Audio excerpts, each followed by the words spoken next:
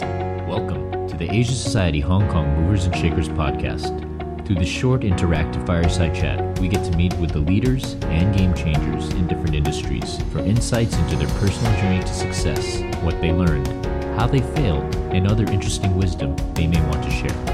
Today's podcast is with Professor Ezra Vogel, the Henry Ford Professor of Social Sciences at Harvard University. Professor Vogel has had a long association with Harvard, receiving his Ph.D. in Sociology in 1958 and then teaching at the university from 1967 to 2000. In 1973, Professor Vogel became the second director of the East Asian Research Center and served as director of the U.S. Japan Program, director of the Fairbank Center, and founding director of the Asia Center. From 1993 to 1995, Professor Vogel took a 2-year leave of absence from Harvard to serve as National Intelligence Officer for East Asia in Washington, D.C. His book, Japan as Number One, in Japanese translation, became a bestseller in Japan, and his book on Deng Xiaoping and Transformation of China in Chinese translation is a bestseller in China. Professor Vogel met with me at Asia Society Hong Kong to conduct the following interview.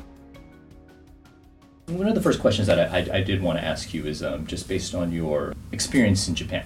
Emperor Naruhito and the Empress Masako of Japan, they were just ascended to the throne earlier this year. You've known the royal family, and specifically the Empress, especially during her years as a young student at Harvard. You've spoken highly of her skills as a diplomatic representative of the country, but during your time observing her specifically as a young student, what traits did you see in her back then that made you confident that she would be on the right track to fulfill her potential at performing in her new role as the Empress of Japan? When I met her, she was the daughter of a famous diplomat from Japan, and she was a high school student at Belmont High School. And I met her in her family because I had known the father and I was invited to their house for supper. And she was helping her mother. And what I saw there was just a conscientious, thoughtful, nice daughter, not too radical, not too wild, who listened and wanted to find out what was going on. When she was a college student at Harvard, I was the head of the U.S. Japan Program, and she came to several of our meetings. And I think she got from her father, who was an excellent leading diplomat, a sense of responsibility for her country. And she was there at a time when a lot of people were complaining about Japanese non-tariff barriers. And she was very concerned with trying to understand what their complaints are about, and tried very earnestly to answer what was in Japan's point of view. She was a very serious, thoughtful young woman, good student, worked hard. English by then was native because she went to American high school. And she had a kind of sense of responsibility as a Japanese trying to explain things to America. Nobody thought she would end up being the Empress of Japan, and I doubt whether that she ever thought of that at the time. It was only many years later that that opportunity came up. So she was a good listener, understood sort of her sense of responsibility. And kept learning. And kept learning, right. So she had a mind for learning constantly. Yes, right. Now, I'd like to stick on sort of the track of global leaders. Right. In your book on Deng Xiaoping, the years 1969 to 1973, Yes. Deng was exiled to Jiangxi Yes. by Chairman Mao, and you called it Deng's time to ponder. Right. And you said this time in nature was an important experience that shaped sort of the greatness of his life and what he achieved. What was significant about that and other similarities that you saw with other historic global leaders? I didn't study leadership in general, Mm-hmm. but there was a professor at the Kennedy School that I talked to about. He was David Gergen, who worked with a lot of American presidents and thought a lot about leadership and taught courses on leadership. So when I talked to him about Deng Xiaoping, one of the things he picked up very quickly was that he spent time in wilderness. He thought that was his term. That he had held high positions, so had a good sense of the problems of the country, and then had several years when he was out of office to think about what needed to be changed about the system. Sometimes when people are so involved in their current office, they lack the perspective, and they are so concerned with the daily changes and the daily problems or the bill that they want to get through Parliament or whatever it is, that they cannot sit back and think what was possible, but they have a good basis for thinking about things because they've already held a high position, and they understand the political forces, they understand the people, they understand the potentialities, what could be done. And on that basis, to think. I talked to Deng's daughter, who was with him a good part of those years, and she said her father would walk around the garden, pacing every morning for about a half an hour, and I think he took a walk in the afternoon as well. But she could tell he was just thinking. The high-level leadership in China at the time was such that you didn't tell everybody what you're thinking. And he didn't tell his daughter what he was thinking. And I wouldn't be surprised if he was thinking that Mao Zedong made some terrible mistakes. So it was a good thing he didn't talk about those. Right. But by being by yourself and having that kind of environment, you can really think about everything. And then when he came back, he had a sense of what China needed to do at that point. It's interesting, the position he was given when he came back was to be in charge of education. And he also took a couple of important visits just before he came to power. He came to power, you could say, in December 78. And a few months before, he went to Singapore. A few months after that, he went to Japan. But the previous year, he was already put in charge of developing things in higher education. And he was already beginning to think at that time of how you prepare people for leadership positions and what role education can play in training a group of people who could make contributions to the country. So he spent over a year in that position, and he was undoubtedly thinking about what the country needed and what role education can play. He didn't have the highest position at that time. It was just, but I think in preparation for the job he had beginning December 78, where he was de facto head of the country and thinking about its future, it was a very good way because he had to think about what the content of that knowledge would be, what role they might play, how to motivate them, and then what the country needed as a whole. So it was very good preparation. And you think a lot of this was implemented into the current structure of developing leaders in China? Let me get into the details. At the beginning of the Cultural Revolution in 1966, universities basically closed down. Right. And he took over in 1977. And the universities had really played almost no role. It's difficult to imagine in a modern country that for a whole decade, the whole university training system was basically dead. Yeah. And his question on returning was how to get the thing started again.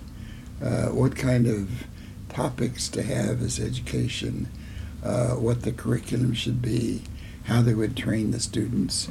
And so he brought together, when he came back in summer 77, he brought together educators, experienced people whom he felt he could respect, to hear their views about what role education could play in modernization process, and how to get a good educational system that would provide them with learning, keep their minds open, and therefore he played a very constructive role in getting them ready and getting the educational system ready for moving ahead in modernizing the country.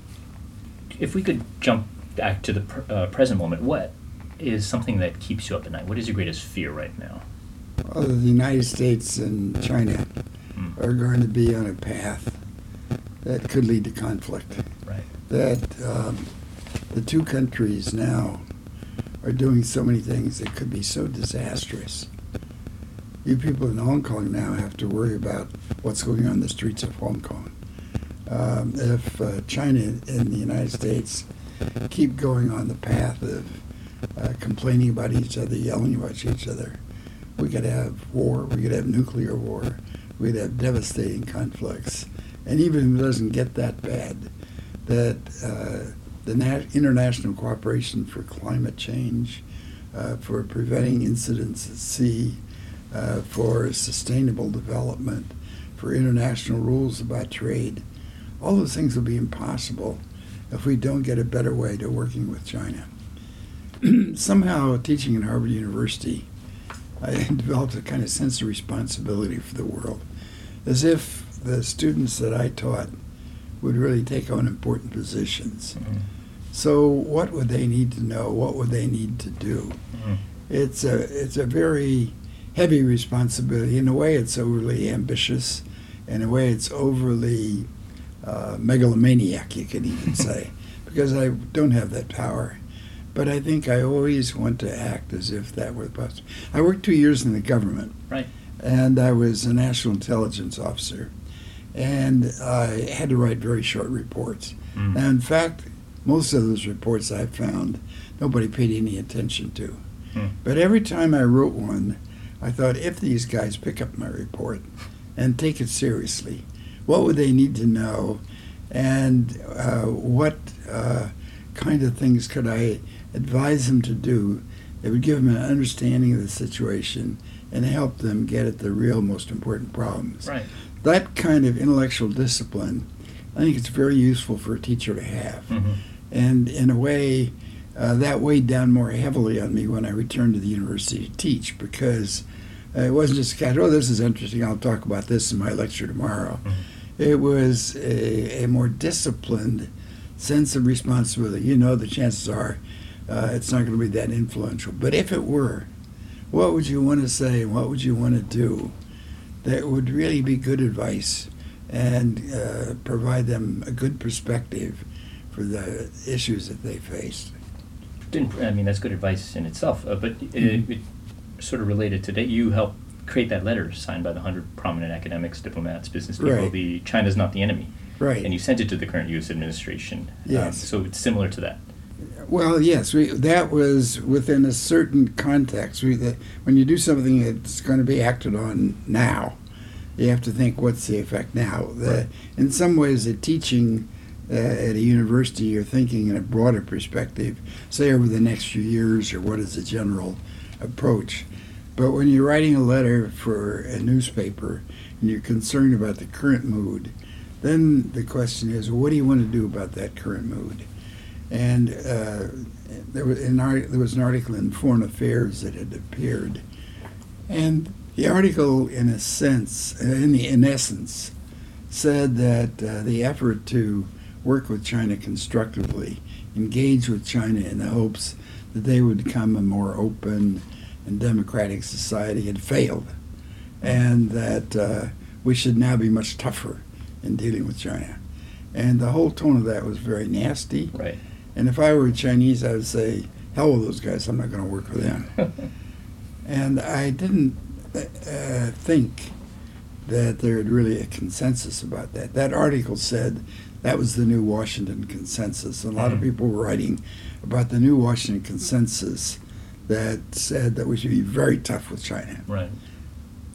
As a patriotic American, I think we have to defend our interests. Mm-hmm. We don't want them invading other countries. We don't want them stealing our intellectual property.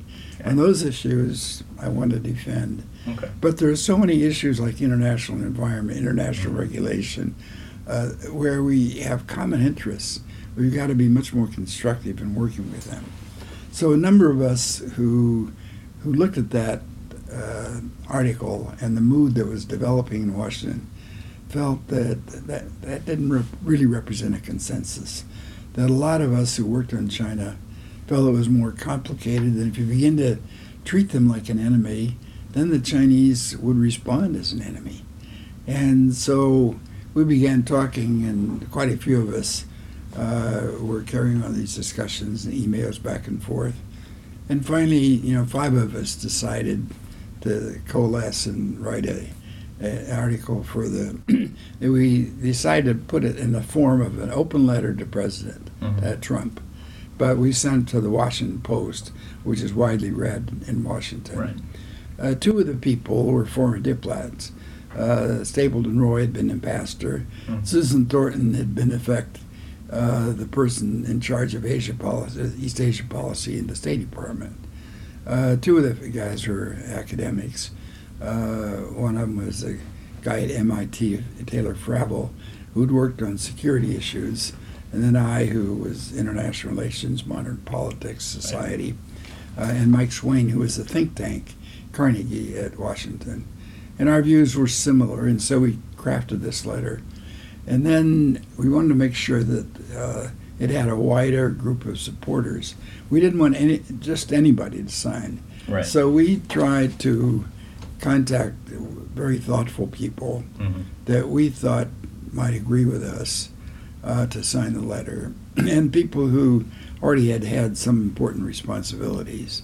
One of them was Vice President Mondale, who had been ambassador to Japan. One of them was my colleague Joseph Nye, who is known as a very important leader in thinking about issues in foreign policy, and many others. But we got almost 100 people to sign. So I think the result of our letter was to make it very clear it was just not a simple consensus to be tough on China.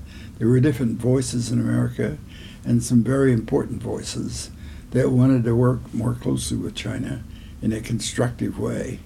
We want to defend our national interests, yes, but we also have to work with them. Yeah. You know, in Boston, there are a lot of Red Sox fans, Right. And we want them to win over the Yankees. But there is a structure to the relationship that's constructive. The relationship between the Red Sox and the Yankees forces the Red Sox to try to play better, to have better training, to do a better job. Right. Your job is not to crush the Yankees. Your job is to play on the playing field, play well, and get a higher number of runs than they do. Right. And I think our view toward China is something like that. Okay. Our group felt that it's bounded. You don't. If you get a wild relationship where yelling insults each other, we could be in conflict in very short order. Yeah. We need a global structure that allows that competition to continue, but allows ways to handle it and structure the rivalry. So it's managing the rivalry. It's not sort of inducing hatred and nastiness. That's wonderful. I sort of on that track of nationalism and its sort of polarizing nature that we're seeing a lot. We observe in most countries the demonizing of foreign enemies to unite your domestic base is a popular strategy historically. Presently with President Trump, as we're saying in the U.S., China with its anti-Japanese or anti-American sentiment, and you're saying Mao crediting the Japanese with the invasion, saving sort of the Communist Party and uniting its people. That being said, are there alternative sort of similarly effective strategies that future and current leaders could use to unite the country besides demonizing international rivals? Well, competition, of course, is a good one, and goals of, say, winning the Olympics, is an interesting goal. Okay. Because you try to get your team to play better, you study the best practices, and you try to improve yourself in a way to do that. In the same way that you want to get your education, institutions up to higher rankings in the international field. Right. You want to raise the average income level.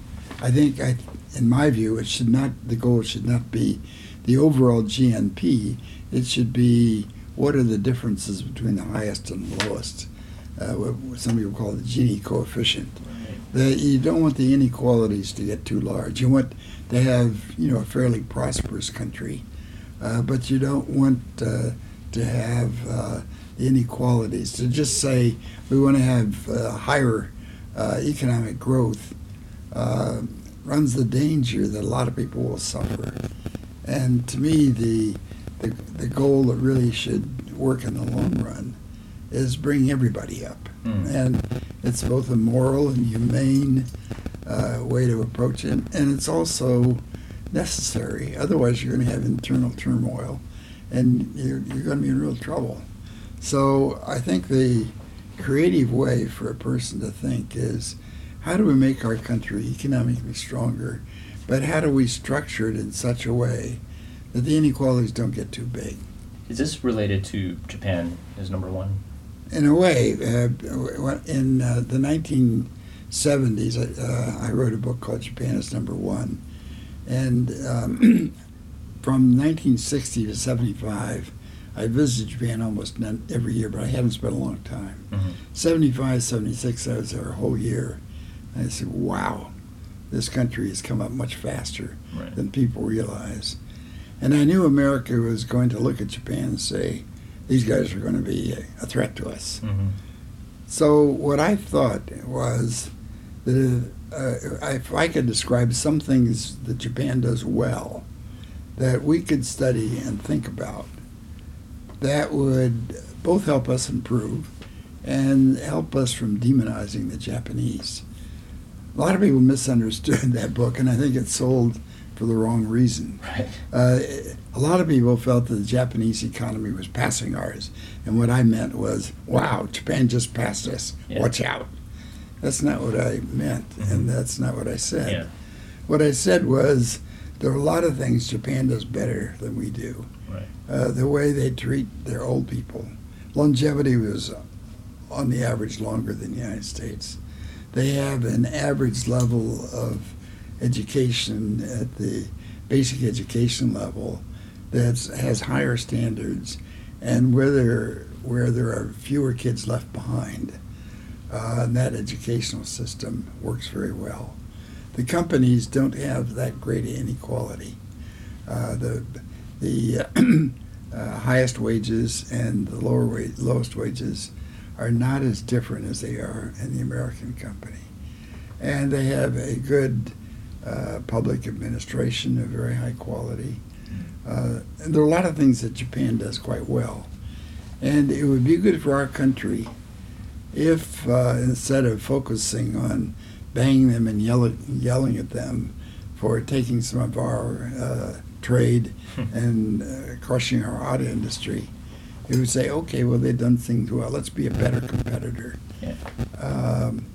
Maybe it was a little optimistic or naive for an academic. The surprising thing was the book sold better in Japan than in the United States. I had written it for Americans. One of the Japanese newspapers, I had a plot that was to encourage Japan to feel so confident that they stop working hard. And of course that was not my goal. My goal was to try to get Americans to think about what they could do better, improve their own way, their own. One place I think it did perhaps have a help spur. The Japanese were so good in their companies at management of high quality goods, and I think a lot of American firms, began to set notice, and there were a lot of efforts of American companies to introduce quality management and quality control. And I had lots of invitations to go around to speak to companies to talk about quality control. So I think there were some, efforts of American companies to make good use of that competition, where I felt I might have a role. It wasn't nearly as large as I had hoped in my most megalomaniac moments, but I think it was a constructive role. I felt lucky to have been able to play that role. I think it's influential what you've done, and it's required reading, I feel, for a lot of people in businesses. A lot of company managers at the time in the United States made their workers read that because they wanted them to work hard and say, these competitors are coming up, you better learn about them and work harder. It's a smart thing to read your books. Yes. Aside from the required reading, obviously our audience, they have to read all your books. Are there any other? No, I hope they don't try to read all of them. They wouldn't get anything else done. Well, they'll use it for reference, if anything. Okay. Are there any other books that you would recommend people must read?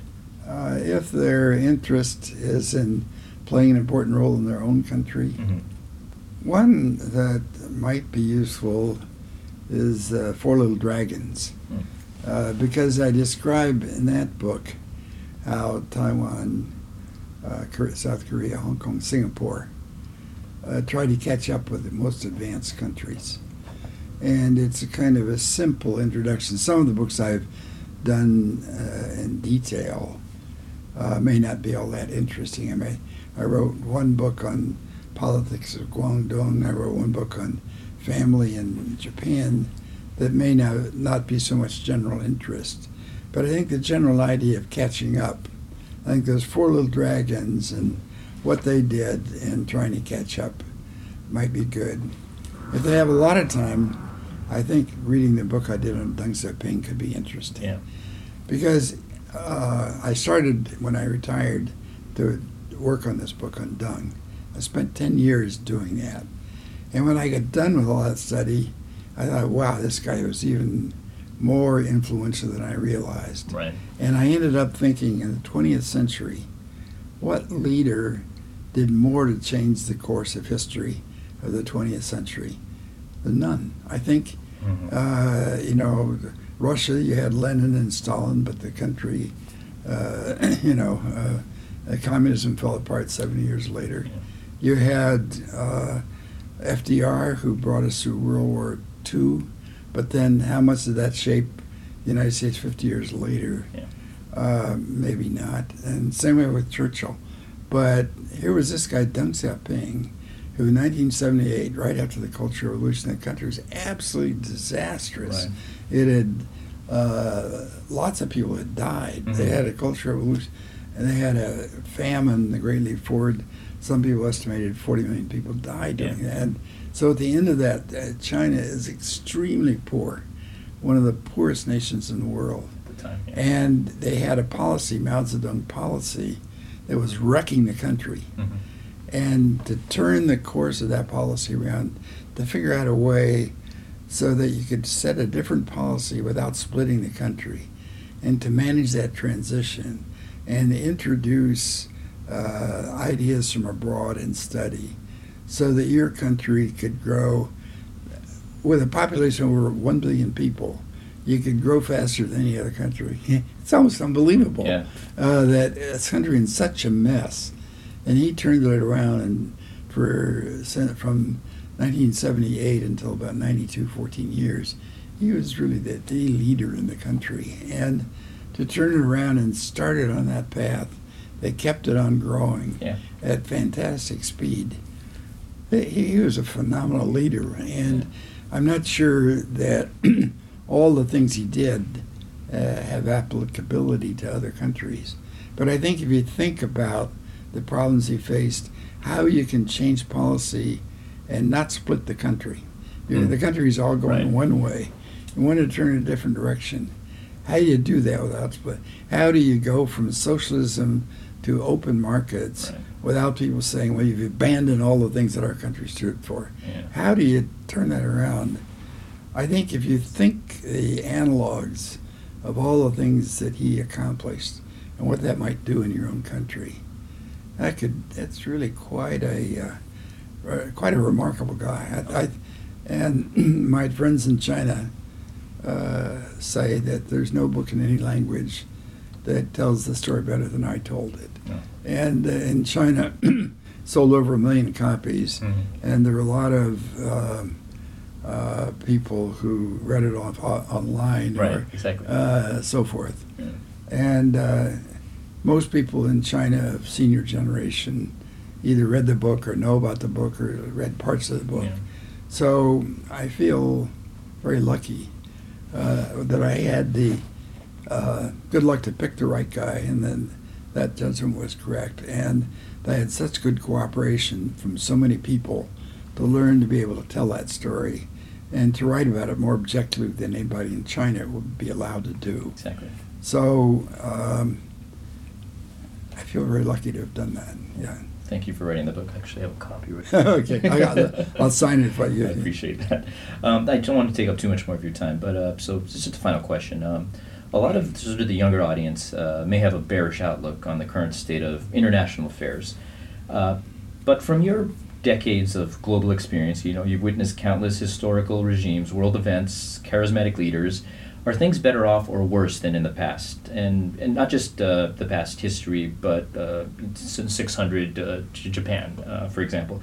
What final advice would you give to the younger, say, 20-year-old Ezra if you were back in university today? I think, first of all, that in terms of living standards, things are much better today than they were as a whole in the world. If you think number of people who live in a bare subsistence economy, who have doubts as to whether they're going to have enough food to eat next week. The proportion of the world's population that's able to find enough to eat has certainly gone way up. But the world is at a very difficult turning point now, and so many things are happening at such a rapid pace that we haven't devised systems for dealing with that kind of rapid change. And local communities that used to be able to handle things now are so upended by changes over which they have no control. And how to respond to that, there are so many new challenges, and there's no simple, easy answer now because the world keeps changes. So my advice to an 18-year-old would, first of all, get to know other people besides the people you grew up with, different culture, and get to know them as friends and get to know them deeply. I think a 3-month trip isn't enough. Right. If you have the opportunity to learn a foreign language and then stay for maybe a year or so in that country, and where you form deep friendships that could last a long time. And I've had the good luck to be able to continue to see those friends in Japan and China over decades. And it's fun to have friendships. You like it, you enjoy each other. But also, when you meet a friend, you can learn things more deeply than if you meet a stranger. You know where he's coming from or she is coming from. Right. You know what they stand for. And to form deep relationships, you get to a deeper level. So I would say, get that kind of perspective. Second thing I would say is don't give up. Not everything works. I was one time trying to get a job at one place and I bombed. Fortunately, I didn't give up. I kept working. And I knew my limitations. I realized I needed a lot of work. I maybe worked too hard. I think it was tough on my family it was such a grind. But I wish I had been not quite so much a grind. But I think to continue to work is a good thing. And to continue to learn and to keep yourself open for new ideas and try to think of the big picture. What's happening in the society you grew up in? What are the changes around the world that's going to affect that? What are the big things that need to be done? And how can I help with that? And how can I have the humane role to be able to help people and to make life better for a lot of other people? In the long run, I think that gives a lot more satisfaction than just being rich and having a fancy big house and traveling around in a fancy vehicle and seeing the whole world. So that would be my advice. Ezra, I think this is a perfect time to sign off. I just want to thank you. You are definitely a treasure to not only the U.S., Japan, but the world. Oh, thank you. I hope to continue this friendship upon your return here back to Asia. Thank you. All right.